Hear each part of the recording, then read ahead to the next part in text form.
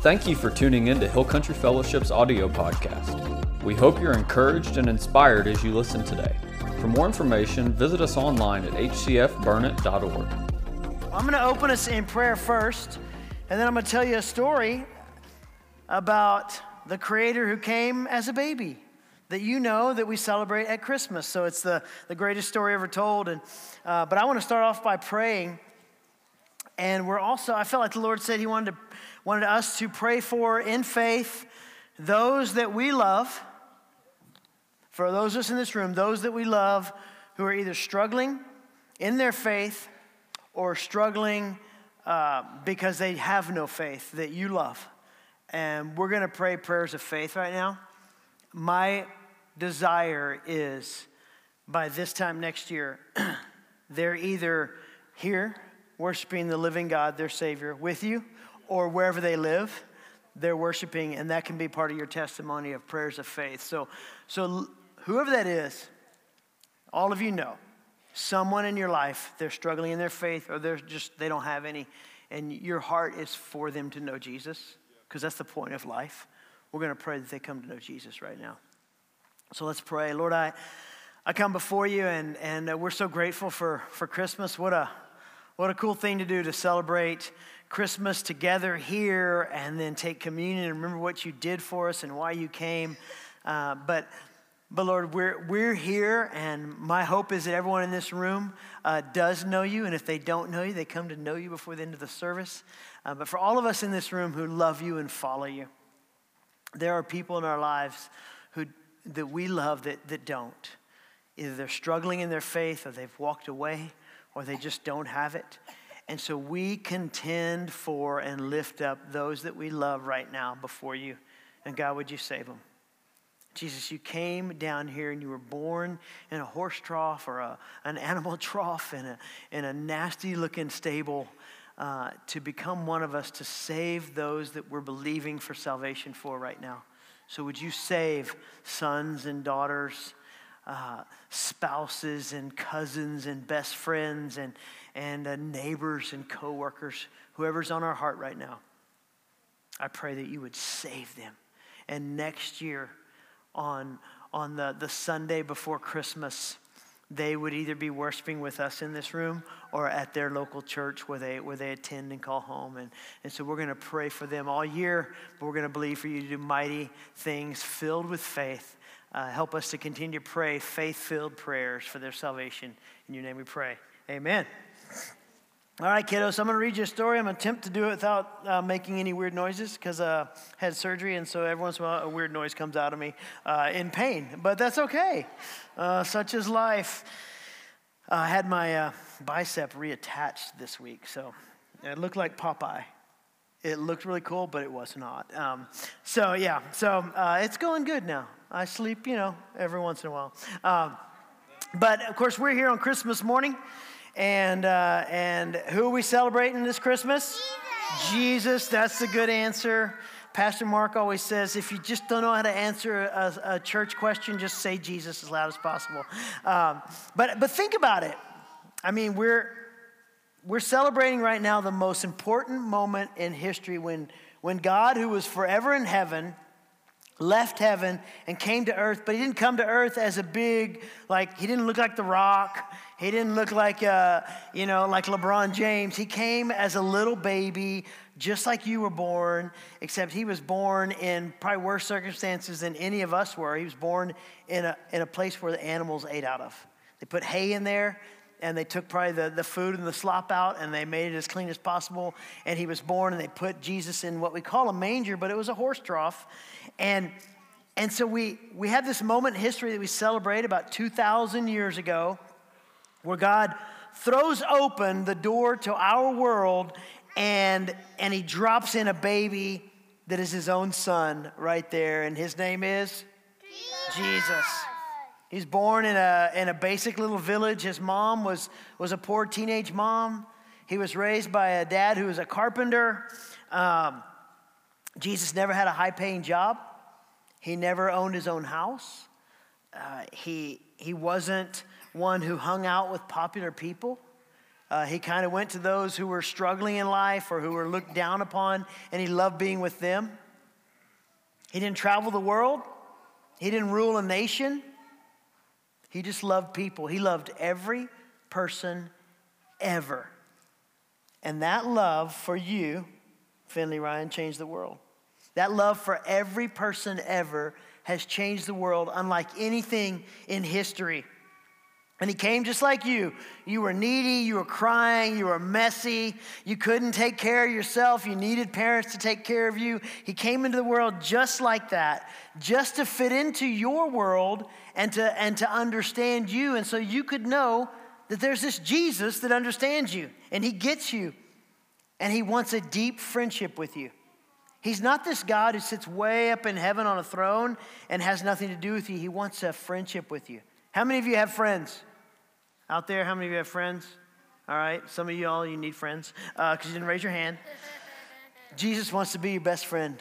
That's his desire.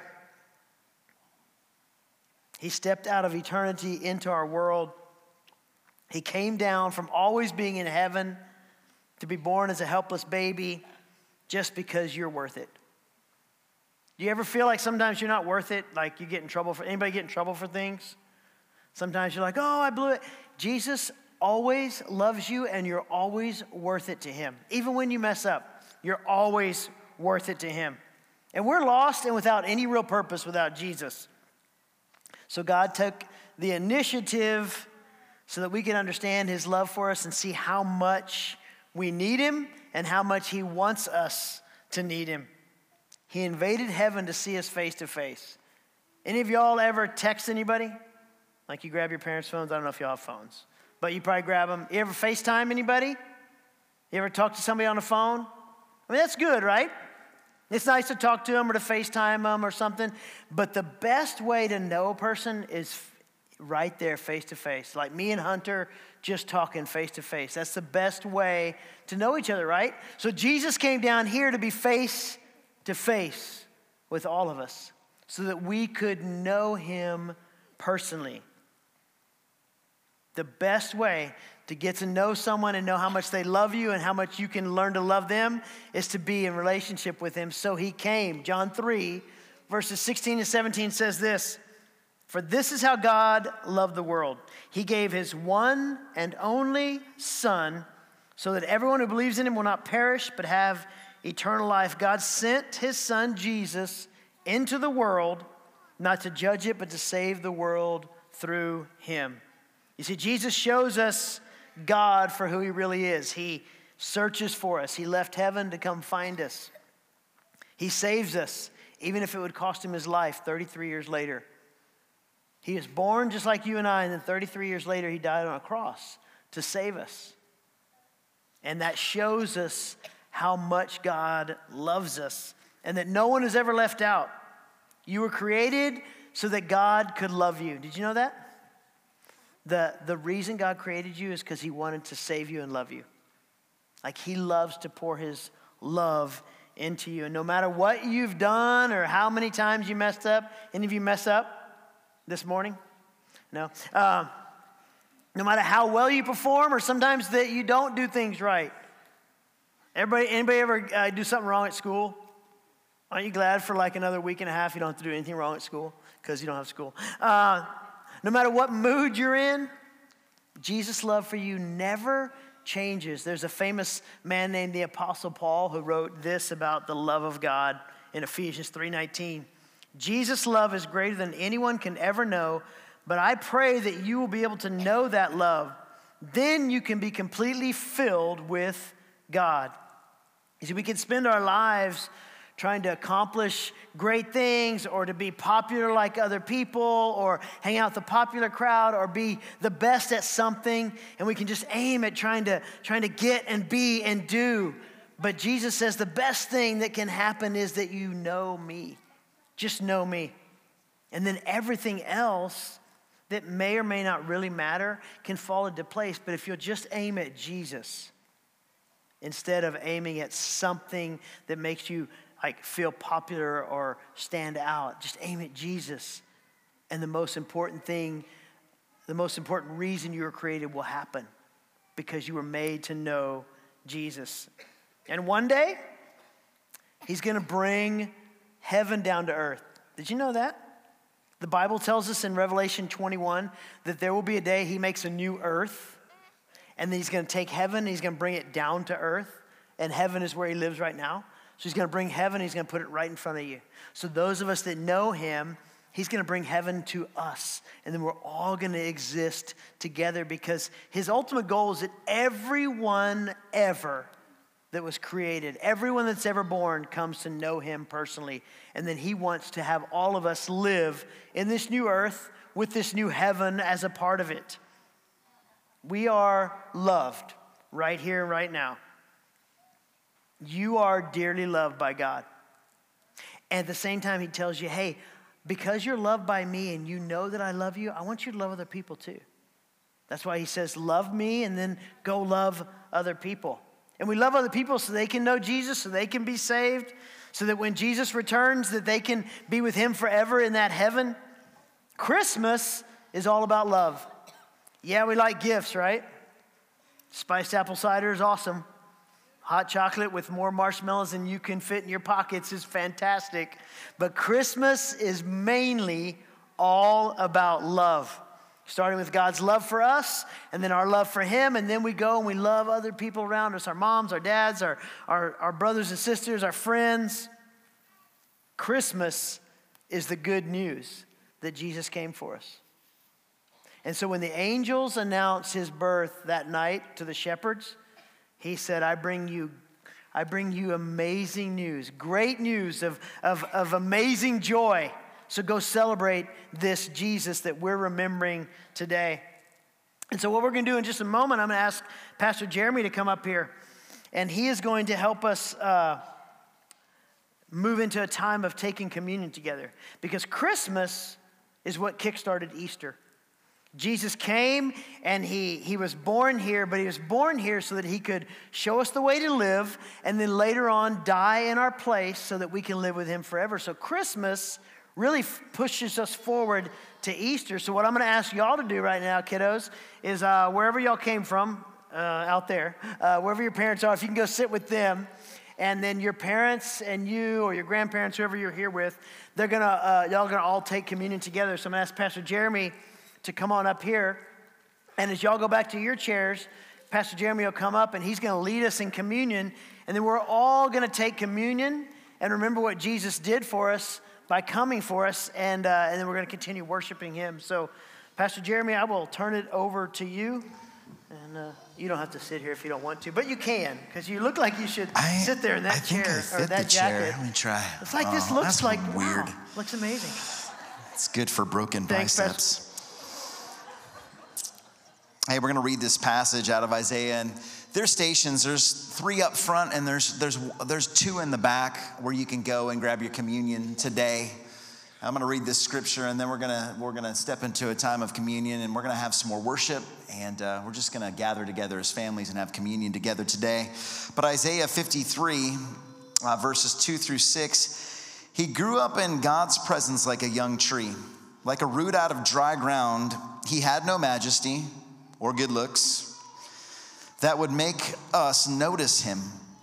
He had nothing in his appearance that would draw us to him. He was despised and rejected by people. He was a man who went through many difficult times. Familiar with suffering, he was despised like someone people turn their faces from.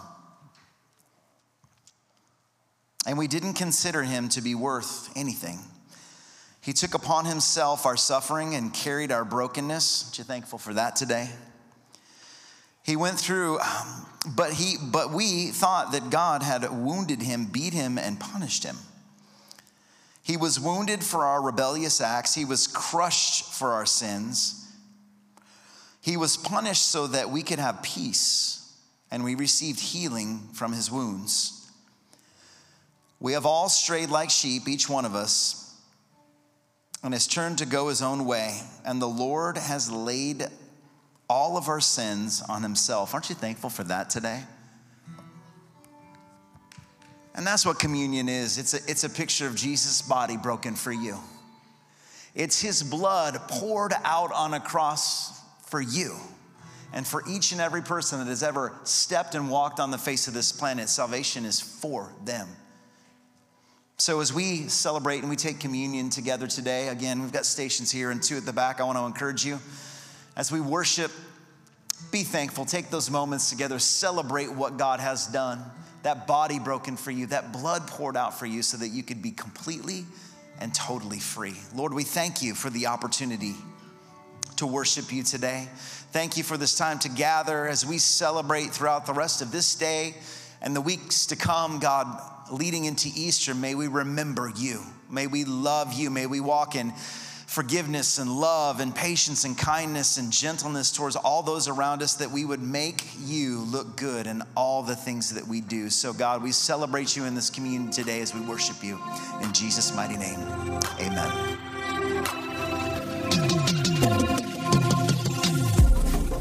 Thank you for listening. For more sermons and full service replays, visit us online at hcfburnett.org. God bless and have a great week.